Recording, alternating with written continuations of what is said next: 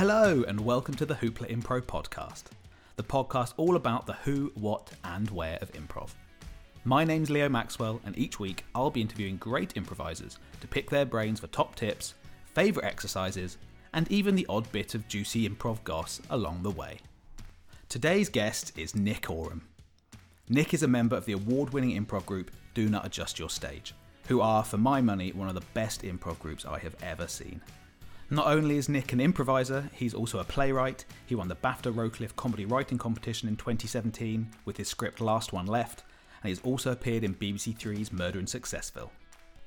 In this episode, Nick gives his top tips on how to amp up the emotions of your scene, the importance of building trust in an improv team, and the best ways for any improviser to improve their character work. And we also get to touch on Nick's eternal lust for glory. Enjoy. Nick Oram, welcome to the Hoopla Impro podcast. Thank you very much for having me. It's great to be here. How did the DNA's live show go? Oh yeah, they've been going great. So we've done two now. We're doing our third one tonight. So they're really good fun. We're just trying to be as silly and funny as possible, as sort of like an antidote ourselves to what's going on, trying to distract ourselves and maybe other people as well to all the difficult stuff that's happening at the moment. And so yeah, we're like, right, let's be really funny, let's be really silly, let's mess around, and it's really enjoyable to be that, essentially be the entire focus of what we're doing. And are you enjoying it as much as hopefully the audience is? Are you guys getting enough kind of silliness and fun out of it? Yeah, absolutely. I'm finding it really enjoyable. It's the thing that I'm really excited about. I'm waking up and like, I'm really excited about doing that later. Excellent. What I would like from you, if possible, if someone was to come up to you in the street and say, hey, you're Nick Oram from award-winning improv group Do Not Adjust Your Stage, what are your ultimate tips for someone who's just coming up to you and saying, I don't know anything about improv? Sure. Commitment. That's huge, isn't it? I think you've got to commit, and that means committing to other people's ideas as well as committing to yourself as well. So I'd say the more you can absolutely commit to what's going on in the scene, the better. I think that the first line, the first action, the first activity is the most important bit of the scene. You want to make sure you're committing to whatever you've done before that point, and just building on top. So I would say that. And of course, I think you want to make sure that you're listening and you're respecting and you're working well with the other people on stage. So make each other look good. I think if you focus on making your scene partners look good, then that's much more important than worrying about how you do. And how long have you been teaching improv now? Well, I've been performing improv for over 10 years now. And for the last 2 years, I've been teaching with Hoopla, and we're doing bits and pieces of teaching.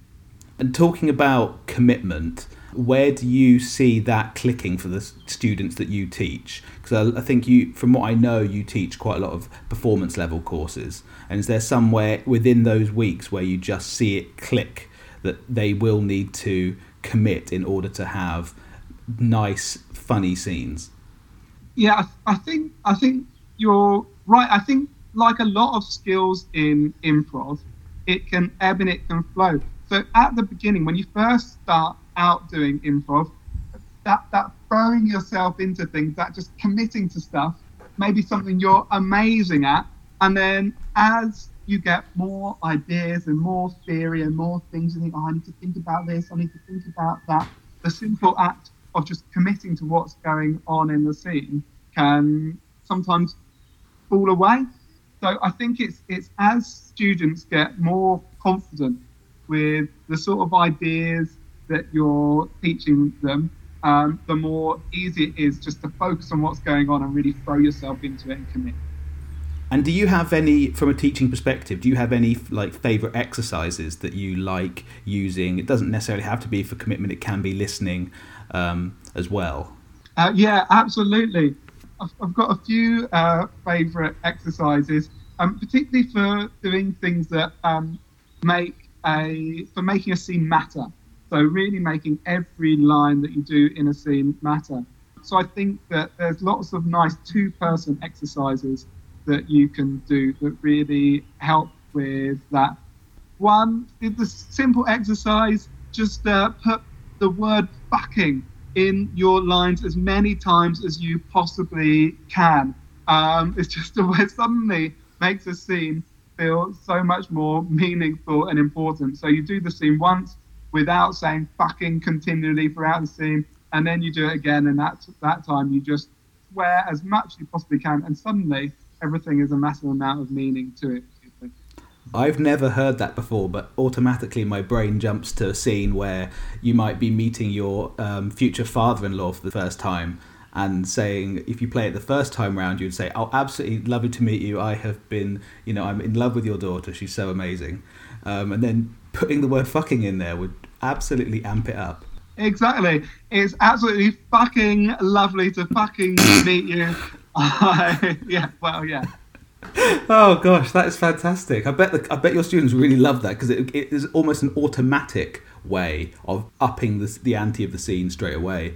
Exactly right. And obviously what I'm not saying is then go and do that on stage, just swear all the time, but just a way of like making you realise, oh yeah, now let's do this scene for a third time, get rid of the swear word but have almost the same level of emphasis.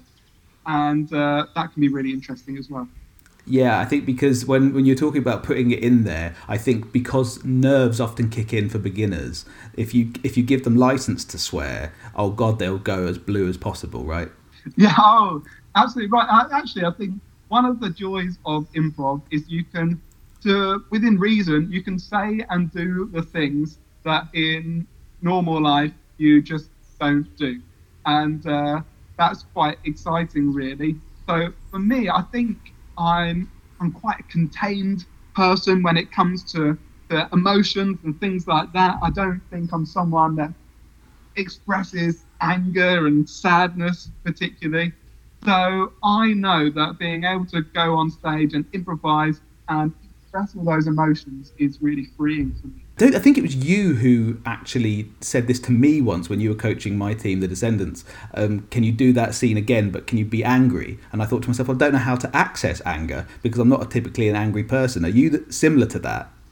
I think so. I actually think I find it quite easy to be emotional on stage. I don't think I always have, but I think, yeah, that's something I really enjoy, is being able to express emotions on stage, possibly because I'm not that emotional in everyday life particularly. So yeah, I actually think that's not something I think on stage I really give myself license to be emotional, and I think that's really, really important. If you're in a scene and you're like, what's going on here? It doesn't really feel like it's clicking.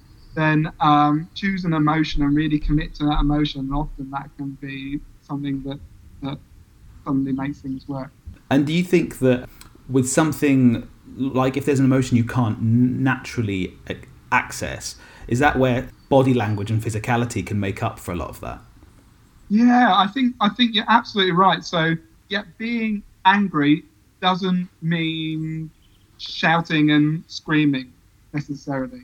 So other fun exercises you can do are to start a scene and to choose an activity. So it could be anything. So let's say it's something like washing the dishes, and also to choose an emotion as well. So to be washing the dishes in a really joyful way, or in a really miserable way, or whatever that emotion is. And as the scene changes and the scene progresses, using the physicality that you're doing to show the emotion just as much as what you're saying, how you're saying it. Yeah, I think that's something I've definitely seen you do with the NAs. Because I think, having known you for quite a while over the last year of you coaching us, I know that you're not an angry teacher, which would probably be nice for a lot of people listening to this podcast to know. No, I don't think I tried to be extremely positive. So I tried to give quite detailed feedback, but do it in a way that's very positive. So illustrating feedback by giving examples of what other cast members are doing, or trying to really focus in on the positive things people are doing and say, well, that's something you're doing that's amazing, do that even more. And referencing the group that you're in, I wanted to talk to you a bit about how people who are just starting out in improv can get into such like a group mind. I don't know how long it takes, or what your opinion is on how long it takes to get a good group mind when you're forming a new team. I think group mind it's a funny phrase, isn't it? Because I think group mind makes it sound like it's this sort of mystical, magical thing, really. And actually, it just comes down to trust, really, doesn't it? I think it comes down to trusting the people that you're performing with, and them trusting you. Certainly, I'm really lucky. So Do Not Adjust Your Stage, we've been going, well, most of us met when we were students. So most of us met when students at university and have been improvising with each other in one way or another for years and years and years and years and years. So, over 10 years now. It's quite scary, actually, how many years it is that most of us have known each other in the group. So we've got that trust, and we've got that friendship built in now, which is a massive luxury, really, isn't it? So so Do Not Adjust Your Stage, we're really lucky. But I guess the way that you can fast track that trust, which really I think is at the root of group mind, is to spend time just hanging out with each other, getting to know each other, being vulnerable in some ways with each other. I think those are things that, if you're an improv group, are going to help you have that group mind on stage. I suppose it's like any group of friends, really. If you have things that bond you together, if you have memories that you can share together, like with the Descendants, when we've gone off to a retreat, we've had a couple of them now, we'll always come back with stories. And I guess you guys might be the same with that. Oh, yeah, we've got lots of stories, lots of ridiculous in-jokes that obviously we don't do on stage because no one would understand, but that just pepper our conversation. So, it's quite lovely. That, I mean, we perform all the time. We rehearse pretty much once a week. So it's lovely to have that same group of people that I've known for so long. And how does that manifest itself on stage? If in particular, how does that make you feel, knowing you have that trust? Does that allow your risk-taking to be even greater? Yeah, it allows me to take risks myself, knowing that my friends are going to back me up and are going to make me look good. So it allows me to take risks, certainly. I think it probably also allows me to take risks with other cast members as well. So I think there's definitely things I do with Do Not Adjust Your Stage performers, because I know them so well, that I wouldn't do if I was in a jam, for example, or performing with people that I don't perform with as regularly, because I think, I know that Reese or Helen or Sean will be able to handle being put in this situation. And I guess when you put yourself in a different situation, if you're performing in a jam or a team that's like a scratch team that's just been put together, it gives you a different sort of excitement, right? Oh yeah, it's tremendously exciting. It's fantastic. I think being in a jam and just thinking, when I do jams, I'm nervous, much more nervous than when I do like a Do Not Adjust Your Stage show on a Saturday night at Hoopla, because there's so many things that are completely out of my control in terms of how things could go, what things could say. So it makes it very exciting, and I think you have to perform in quite a different way in that context. I think really focusing on listening, on engaging with your scene partner, and really trying to be super supportive in what they're doing, I think is really key in those jams, even more so. That feeling when you're in a scratch team or you're in a jam, it is that sort of an emotion that even though you've been performing for a long time, you haven't tapped it in a while, and it is like an exciting feeling. Oh yeah, it's really exciting. It's the nervousness, plus the excitement of like, I think I'm going to be at some point tonight. I'm going to be really, really surprised.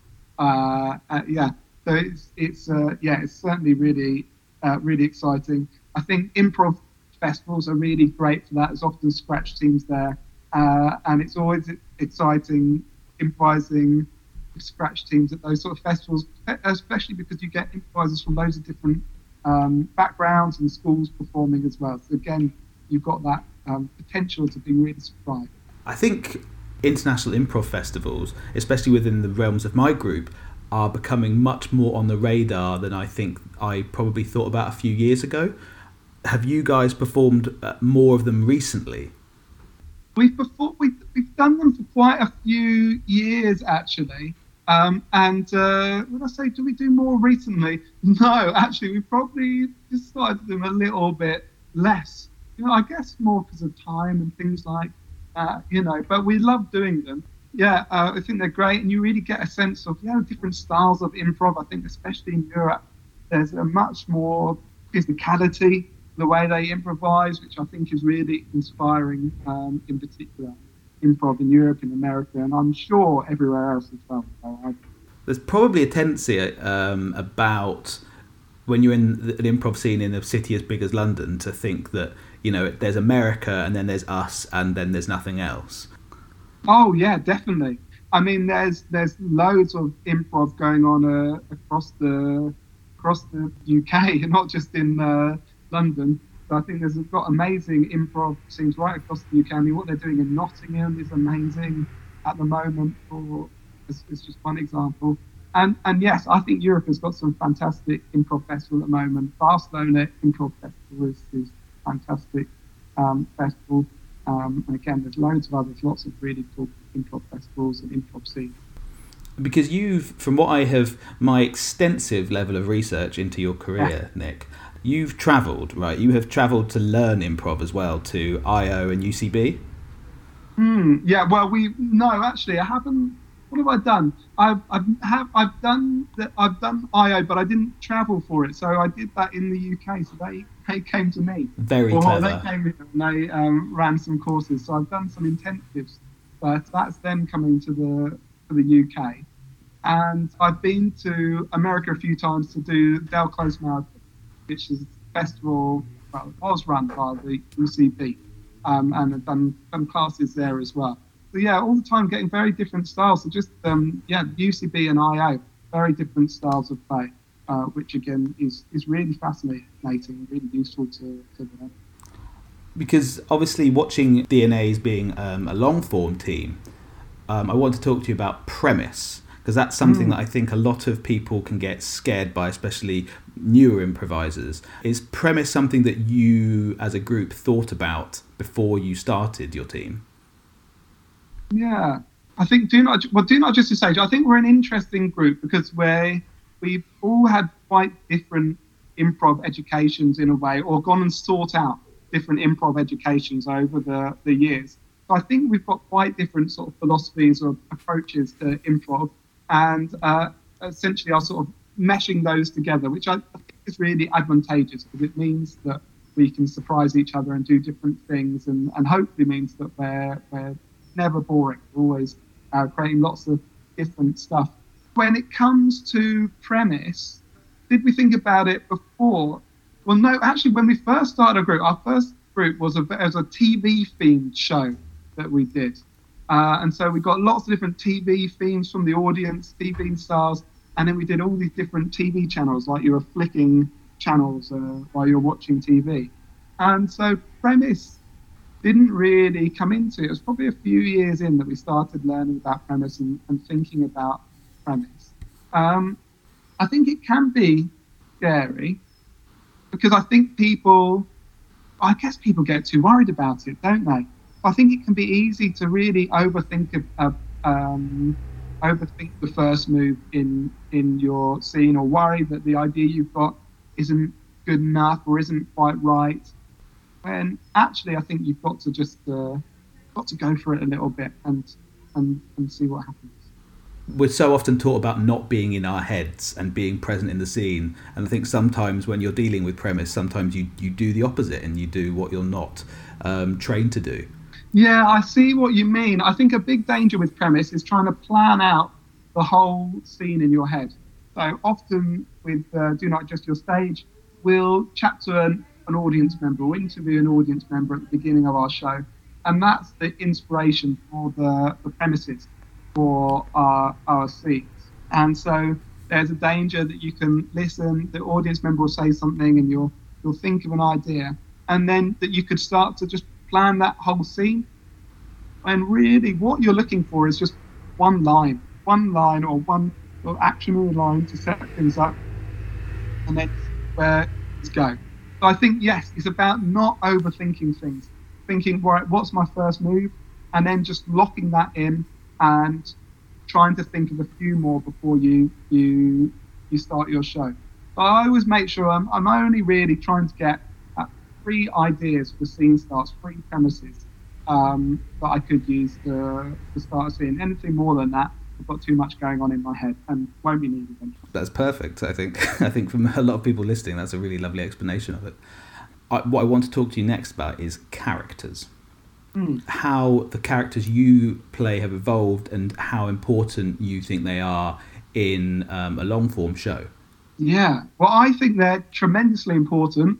I think I'm quite bad at them. I don't think I'm a very good character actor. I have to say, I think everybody else in Do Not Adjust Your Stage is much better at portraying characters than me, Leo. So I think I give a lot of myself on stage, and I think that's what makes me an engaging improviser, maybe.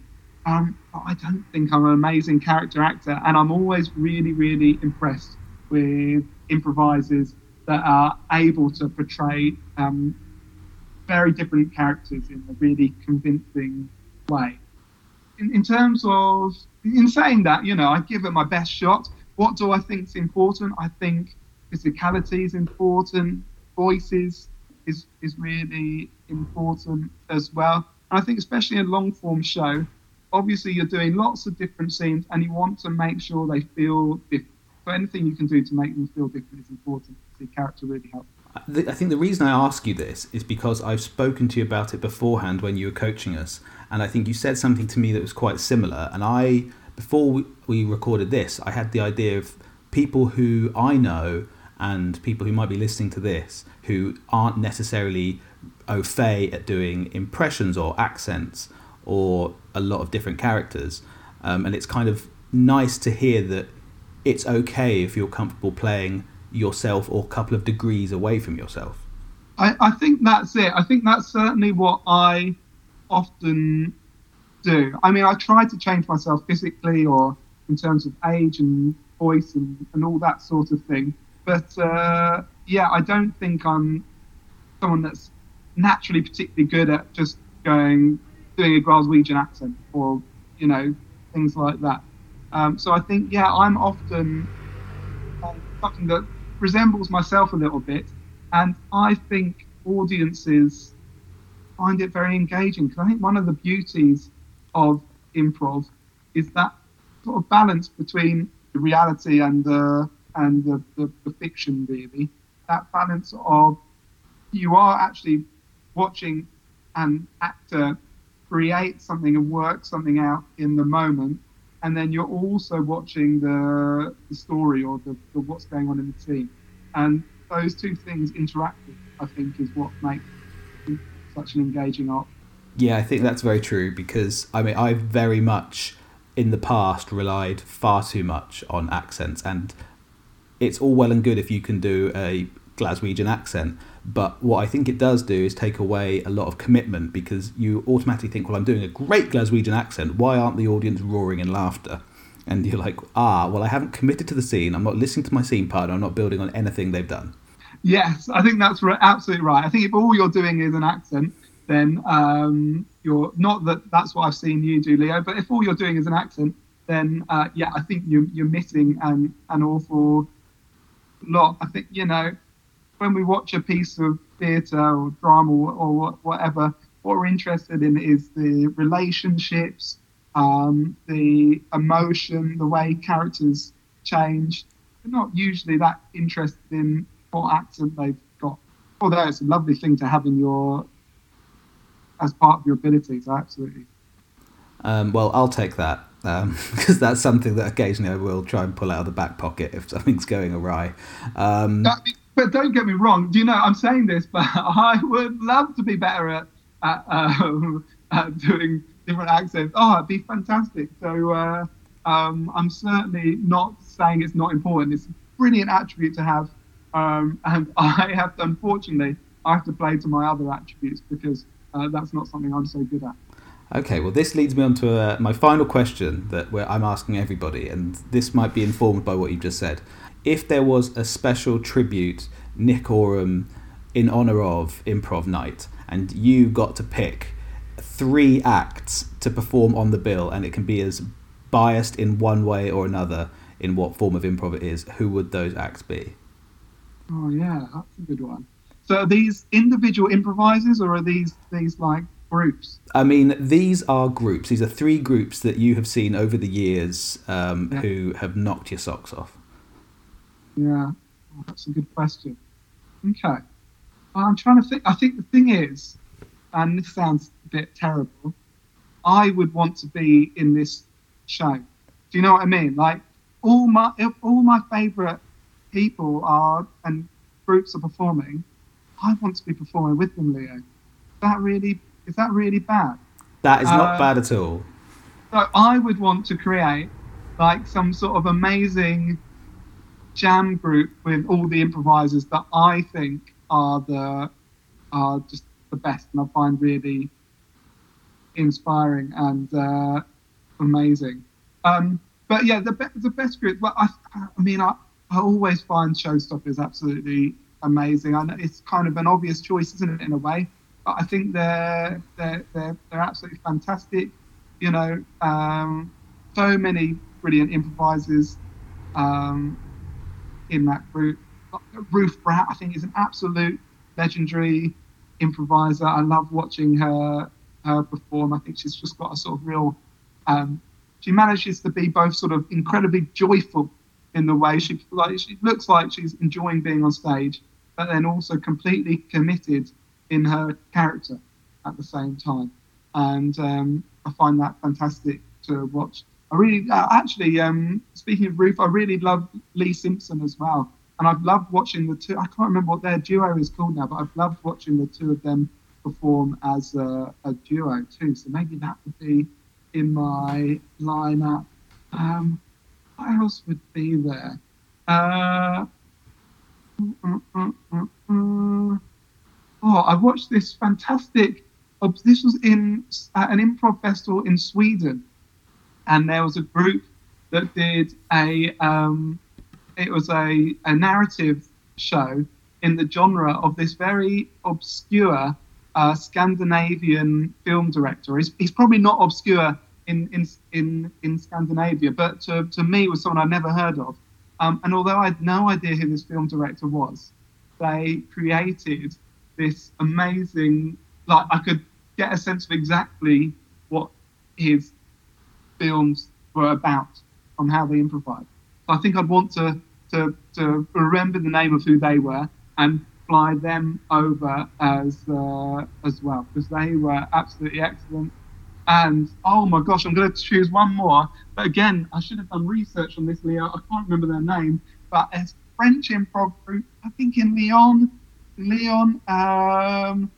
who again are amazing, but I can't remember their names. Oh, how embarrassing. I can do all this in the edit. I can put in the outro, I can say exactly who you meant. Yeah, will you? If I message you and go, this is who I meant, that's it. So what are my choices? I'm going to go for Showstoppers. I'm going to also then go for Ruth Bratt and Lee Simpson performing together. I'm going to go for Scandinavian improv troupe, whose name I can't remember. and I'm going to go for French improv troupe, whose name I can't remember. And which group are you inserting yourself into, which I presume will be headlining the bill? Oh, I'm going to be in every. You're going to be in everyone. It will ruin the show. That would be a terrible show. But this is for me, isn't it? Like, this is for me. The show has been put on in your honour, so... Yeah, it's been put in my honour, yeah. So this is for me, this is my special... This is for my benefit. So if it's for my benefit, then I'm not going to pass up the opportunity to perform with all these legends. It will ruin the show, Leo. It'll be a terrible, terrible show, because it'll be all these people that are great. Also, I can't sing. I mean, I've ruined the Showstoppers show. But, I'm not going to pass up the opportunity to perform with all these great people. Is that okay? Yeah, I mean, I think what we've just done here is put out a big call to everybody who knows you for what might be one of the most interesting shows ever to grace the London stage. Yeah, definitely. It'd be called Nick Oram ruining good improv. And on that note, I think that's a great place to end this chat. Thank you. So, Nick Oram, thank you so much for joining us on the Hoopla Impro podcast. Oh, thank you, Leo. It's been a pleasure. Thanks for taking the time to listen to the Hoopla Impro podcast. For reference, Nick still can't remember the improv group from Sweden, although he does know that they did an improvised Benny Andersson film, and they were from Stockholm, so that might narrow it down. The French group are called Le Haut Carpe, the pronunciation of which I have almost certainly butchered. You can listen to other episodes on hooplaimpro.com, where you'll also find amazing resources and further improv tips and games. And please do give us a shout out on Twitter and Instagram at hooplaimpro. See you next time.